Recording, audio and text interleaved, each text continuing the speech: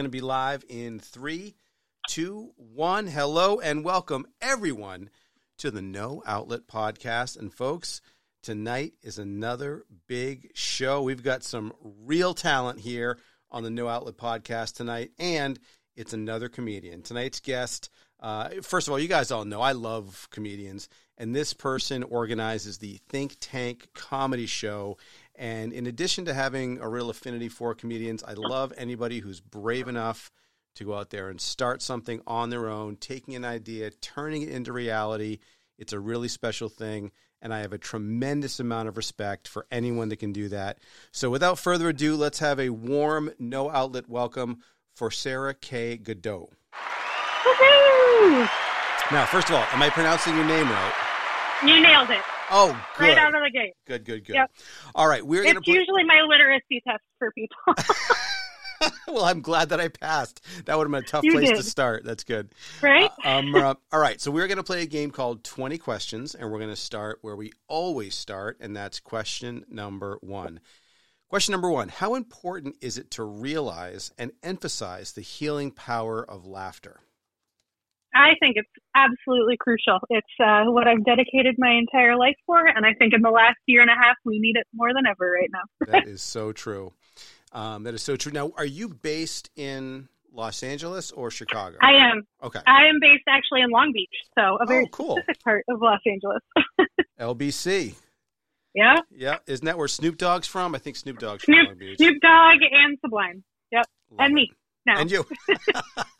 All right. Question number 2. What can you tell our audience? And by the way, the audience here, you should see them. They are live and they are ready for this to happen. What can you tell our audience about the Think Tank comedy show? Sure. So actually, next Tuesday, we will be celebrating our 1-year anniversary, which I'm Awesome. very excited about. So we actually started as a Zoom show during the pandemic, which was a huge pivot for me as a comedian and also comedy show producer. But actually it was crazy rewarding. Like, I live in California, and a lot of my family lives all over the country, including my parents who live in Florida. And this was the first time this past year that all of them got to see me do live comedy.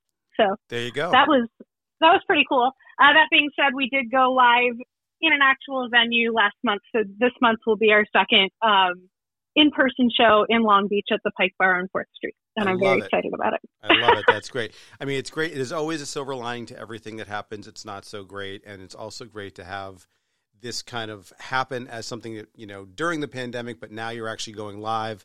That is so cool. I love that. Thank you for sharing that. Absolutely. When did you first realize that you had an interest, not just in comedy, but in performing comedy? Well, it's kind of a mixed bag story. I've been performing since I was 3. Oh, my goodness. So I grew up doing musical theater and straight theater. I have a BFA in theater.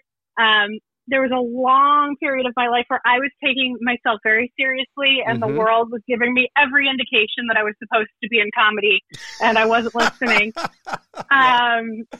And then I went to school in Miami and moved to Chicago and became a member of a writer's theater, which was super fun. Like, we did all original work in every medium that you can perform. And it was like strictly comedy based. And then I realized also that you can't make a living doing live comedy. And I started stand up like 13 years ago because I could control when I was doing it. Oh, that is so cool. Okay, so your first gig as a stand-up comedian was 13 years ago. Yes. And where was that? That was in Chicago. In Chicago. So you were, let me make sure I get this straight because it's really interesting to me. So you were part of a writers theater group that was doing like sketch comedy?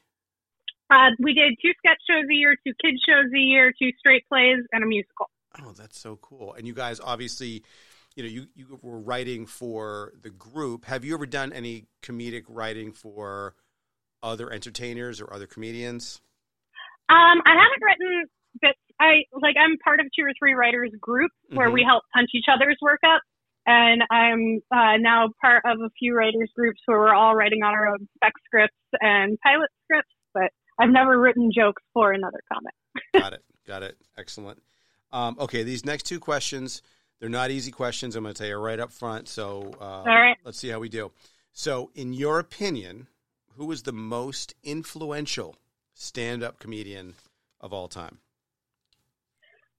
I mean, for me, I would have to say Phyllis Diller. Oh, I love that answer. I think that her work still holds up just as much today as before, and obviously was a trailblazer for women being funny and doing it in a very male-dominated and kind of difficult world. Yeah, I know. Can you imagine? I mean, just think back. Like, it's tough enough now in general to break into comedy. Then imagine breaking in, when she did as a woman, and all the crap she must have had to go through. And Yep. She was really funny too. So I love that answer. That's a good one. Like, Okay. I love that she used to put her kids to bed and then, like, she'd have to perform at strip clubs, which I would still do today if somebody gave me a gig at, like, Fantasy Castle in Long Beach. I'd be there in a second. It's a crazy world. It is a crazy world. I agree. And it kind of a bookend to that question. So we got the most influential. How about the most underappreciated? So somebody who you have great respect for and maybe has gotten some accolades, but never quite got the level of respect that you think that they should have or could have received. I mean, for me, probably she was my first stand-up comic love, and I feel like she should still be more celebrated, but Janine Garofalo. Oh, yes. So bringing me back to the 90s. So, right? Yes, absolutely. I think it was like mid-90s. Was she in Singles? She was in a bunch of movies. And I always thought, Reality Bites. That's the one I'm thinking of, Reality Bites. Yep. And even though her quote unquote time has passed, if you want to say that, every time that I've seen her in anything, she's always the same. Like, I like the consistency of her character. Like, she is who she is. She's been that way since the 90s, and she's that way now, and I appreciate that. There's not a lot of give there. Yeah. I've always appreciated her because for me, I think the best comedy is when it's authentic, and that way nobody can steal your stuff anyway because you're writing from your own experience, right. And she has always been authentically herself. Agree. I love that. Okay, so so for 13 years, you've been, doing your stand-up act, started in Chicago. You obviously have performed in California. All the places that you've ever performed, what's your favorite room to perform in? To be honest, every time I've done any shows at like a VFW hall or like any veterans thing has been some of the coolest experiences I've had. Just because everybody that shows up because they want to have a good time and laugh. Right. So it's not like you performing to a bunch of other comics that are jealous because you have the stage time, or like a weird Sunday matinee show at the Laugh Factory. Like, you feel good about what you're doing and everybody's in it to win it. I love that. That's great. Here's a question for you. Do actions speak louder than words? Well, I mean, they don't speak, but yes. Okay, good. That's one of the stock questions that we try to get people's opinion on. And I have yet to have somebody say no to that question. I've got all kinds of weird questions I ask, and that one is always a yes. So I'm glad we kept the streak alive. All right, so you mentioned earlier how Think Tank Comedy Show kind of started as a Zoom show during the pandemic. And do you feel like, and you used the word pivot, do you feel like by having to pivot in that direction, and this is a collective, not just for you, but in a general sense, do you think that there are certain skills that you can hone better while you're in a Zoom platform as opposed to being live? Yes. And this might be the theater kid talking in me, but I feel like there definitely seemed to be a lot more community building, and also not just the audience listening, but like one of the greatest ways to grow as a comic or a performer is to legitimately watch and listen to other performers. And oftentimes in live shows that doesn't happen. People are like out in the hall chatting or having a, anxiety smoke in the alley or whatever is going on. Right. And over the last 2 years, I feel like with us all doing Zoom comedy, it was the first time that like there was an opportunity every night to like really bond and listen and grow to a lot of other performers, not only in LA, but like I was performing with people, not even all across the country, but sometimes all across the world. And so there was definitely a lot of growth in that aspect. And it made you also kind of watch and listen to yourself a little bit more. Sure. Yeah, no, absolutely. I mean, again, anything that is a change in the norm is going to sometimes lead to good things, bad things, but there's always something to gain from it that you wouldn't have got it if everything had stayed the same. And apparently comedy is no different.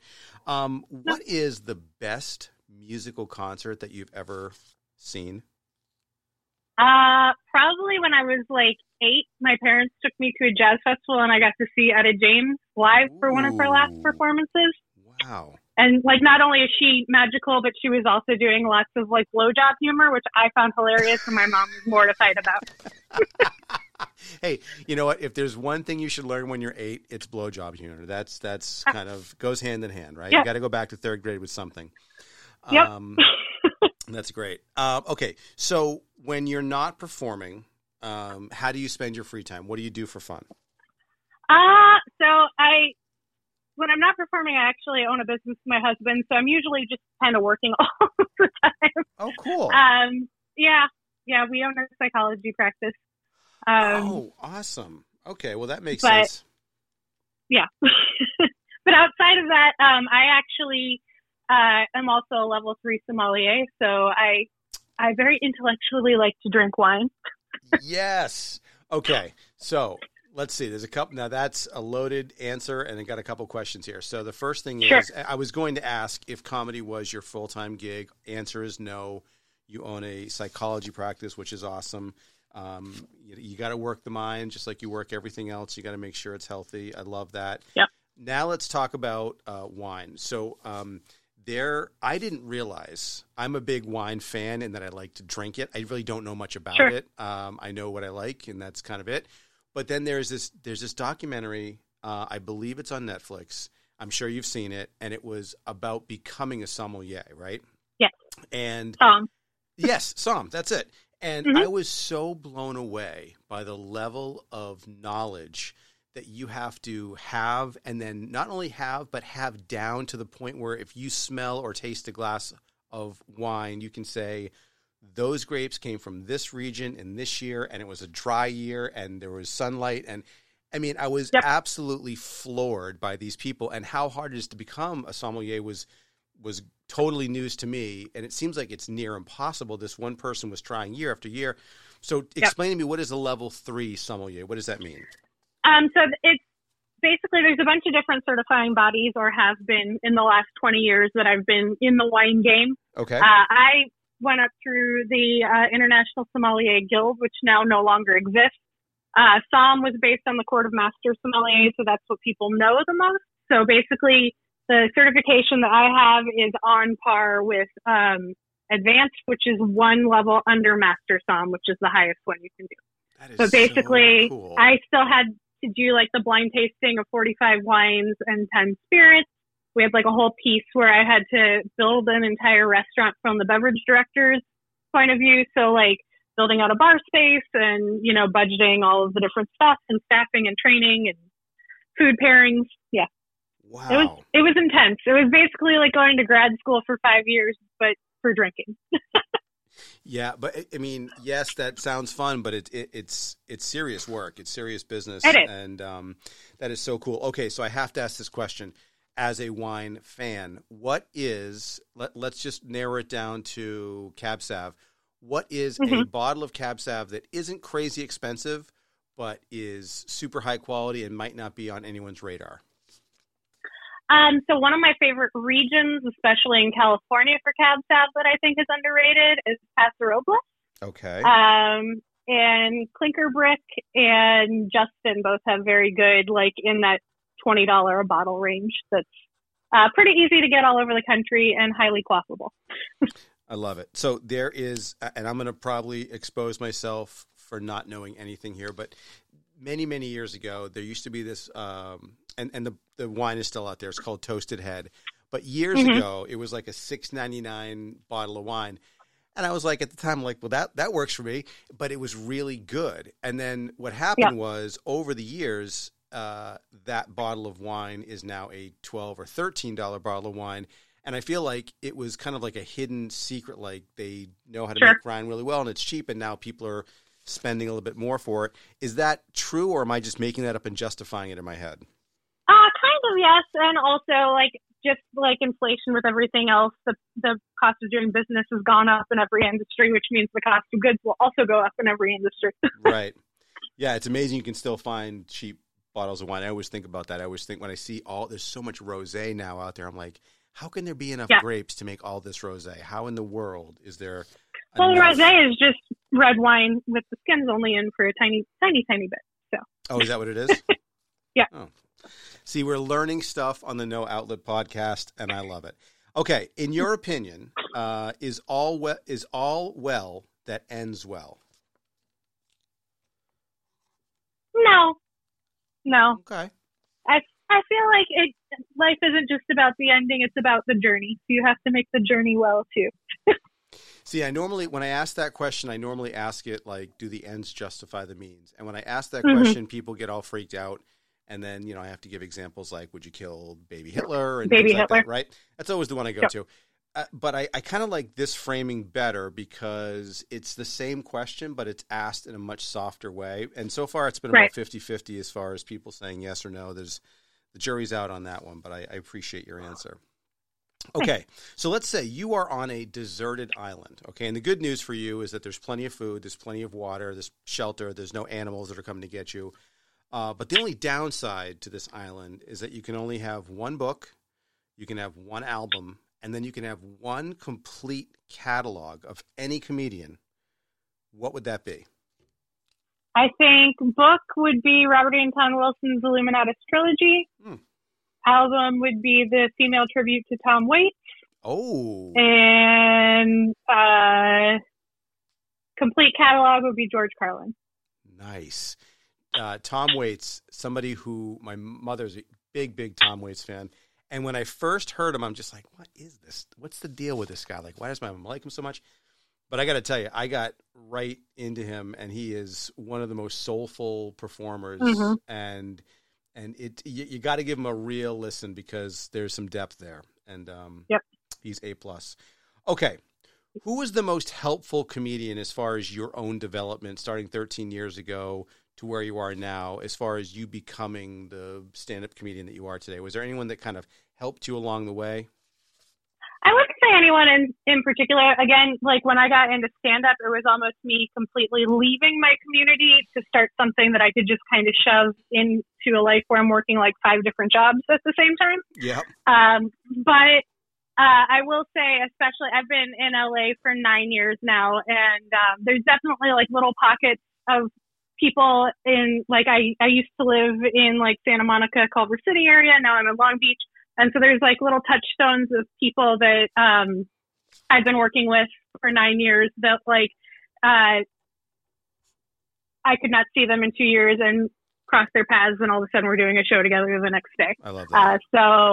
And in my like one of the reasons I wanted to start Think Tank in Long Beach is I wanted to help bolster the Long Beach comedy scene, so I didn't have to drive 2 hours into Hollywood all the time to do shows if I didn't want to. And to kind of support my local neighborhood. And so there's a lovely lady named Brianna Kelly, who also has the same vision and produces another show, a different night of the month as me. So like we're trying to kind of build a whole little community here and support each other so that there's a little bit more work-life balance in the whole situation. It's so important. It is. It's so important, and it's something that, this is not my full-time job, but I am a corporate slave, and I got to tell you, we as a country, we really discount, unfortunately, the importance of having a balance between what you do for work and how you live your life. And by the time you realize it, sometimes it's too late. So it's good to point that out now. Okay, so Mount Rushmore, right? Mount Rushmore is a monument that has 4 ex-presidents on there, and I like to ask people what their Mount Rushmore of different things would be. And I'm going to ask you to tell me what your Mount Rushmore of comedians, doesn't have to be stand-up comics, but just comedians in general, what would be your 4 if you were going to create a Mount Rushmore of comedy? Probably as far as who's had the most influence on me, there would be Phyllis Diller. Yep. Janine Garofalo, Yep. Madeline Kahn, and George Carlin. Madeline Kahn. Now there is somebody who I remember when I was younger, my parents used to let me once in a while. They were great parents, so sorry, Mom and Dad, but you guys were awesome. But they used to let me watch R-rated movies, and Madeline Kahn was in so many of them, and she was always so funny. And I just remember thinking, like, okay, if she's in it, this is going to be a good movie, and and I love that. So Phyllis Diller, Janine Garofalo, George Carlin, and Madeline Kahn. That is a solid Mount Rushmore of comedy. That's great. Okay, let's see. What is your favorite TV show? And it doesn't have to be current. It can be from whenever. Law and Order SVU. Well, that was quick. Now, is SVU... I just rewatched all 19 seasons like in the last month. So okay, so I don't know that show. Is that the one with Ice-T and Chris O'Donnell? Yes. All right. Yeah. There's 19 seasons of that show? Yeah. Unbelievable. Yeah. Oh, wait, no, Ice-T and Chris O'Donnell, that's NCIS. This is Mariska Hargitay and Ice-T and Chris Maloney. But yeah, 19 seasons. Okay, Chris Maloney was the guy who was that like Uber commander in Handmaid's Tale? Yep. Okay. Yep, he's great. I have never seen that one either, but wait, is that SVU, a Special Victims Unit? Correct. Yes. Okay, crime drama. I love it. Why not? Okay, let's talk about the first time. So you're obviously into comedy. You've been performing since you were 3. You took yourself seriously, like you said, but then you kind of, went over to the comedic side of things. Do you remember thinking way back, and obviously when you saw Etta James at 8 years old, you thought that something about what she was saying was funny, but what was the first movie that you saw and you remember thinking, oh, I get it. That's funny because of this. It's almost like the Matrix of comedy. Like there's the whole thing of having a sense of humor, right? It's like you do have to pick it up, and some people pick it up, randomly when they're watching, Meatballs when they're 12 years old or some other time. Right. So what was the movie for you that you watched and you're like, okay, I want more of that in my life? I think probably the theater release of Ghostbusters. Oh, okay. Well, it's a good cast. It's a great story. It's a classic. How do you feel about the remakes? I like them all. I even like Lady Ghostbusters, and I don't give a shit what anybody else says about them.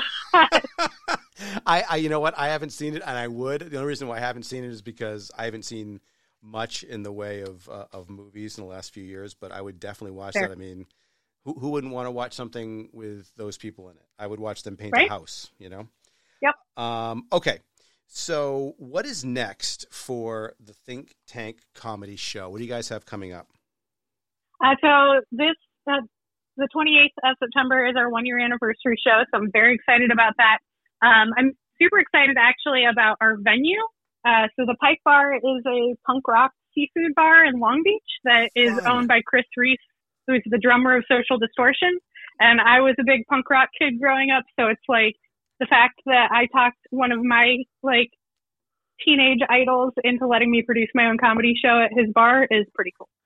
That is pretty cool. Okay, let's talk about that type of music for a second. So first of all, Social Distortion, I forget his name. Who was the lead singer? Oh, God. He's got such a distinct voice, and you would know it from anywhere, but I can't think of his name. Anyway, that was like the soundtrack. I think it was like 1996 or 7. There was one summer where all we listened to all summer long was Social Distortion. So much fun. As a side note, Dropkick Murphys. Mm-hmm.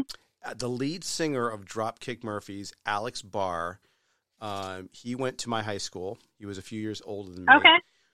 And here's just a quick little story about how people can be so phony and so fake. Not Alex. Alex was great. So the year is 1984. It's the first week of school. Everybody's in the auditorium. And back in 84, it's like, and I'm dating myself here for sure, but everything was Izods and preppy and pastels and, coiffed hair and everything's perfect. And then you had this like small little subsection in the school that were straight up hardcore punk. And they had the Mohawks and everything else. And Alex was one of those. So everyone's standing there. He walks in the gym and everybody starts chanting, kill the punk, terrible, right? And Yeah. all these same people that were jeering, and he didn't give a crap. He did his own thing, and he never changed. And then he went on to Dropkick Murphys, and they had that huge song that played at every single Red Sox game, Shipping Up to Boston, right? Which I'm sure is now his least favorite song of all time, but I'm sure it made him rich too. But the funny thing about it is that all those people that were in the stands chanting, terrible things at him are on oh yeah, Alex and me, we go way back. He was in my high school and everything else. So it's funny how people's tune changed when he suddenly became big. But I love Dropkick Murphys. I love that music. And did you say it was a seafood punk rock restaurant? Yeah. Yeah. Name again, one more time. The Pike. The Pike. I love it. Okay. And since Think Tank has always been it's like had a fish tank theme, so it's perfect. Do you do all the artwork for the post on your? I do. Nice and I do job. all the marketing. Nice. Thank you. And I even since it's a neighborhood thing, I've done like old school marketing too. So I made my posters and went and like staple gunned them to all of the lamp posts around the neighborhood. Old school. Yep. I love it. Okay, and where can people go and get involved and watch you and see the show? Is there going to be a virtual aspect of this as well? There won't be for Think Tank currently, but what you can do is go to sarahkgaudotcomedy.com, and that has literally everything I do always up to date, whether it's a Zoom show or a live show or anything across the country or all of the various things. Or you can follow Think Tank Comedy on Instagram as well. And just to be super over the top clear, that's Sarah with an H at the end. No H. No H. Thank you. I'm glad I asked. You're welcome. Sarah with no H at the end.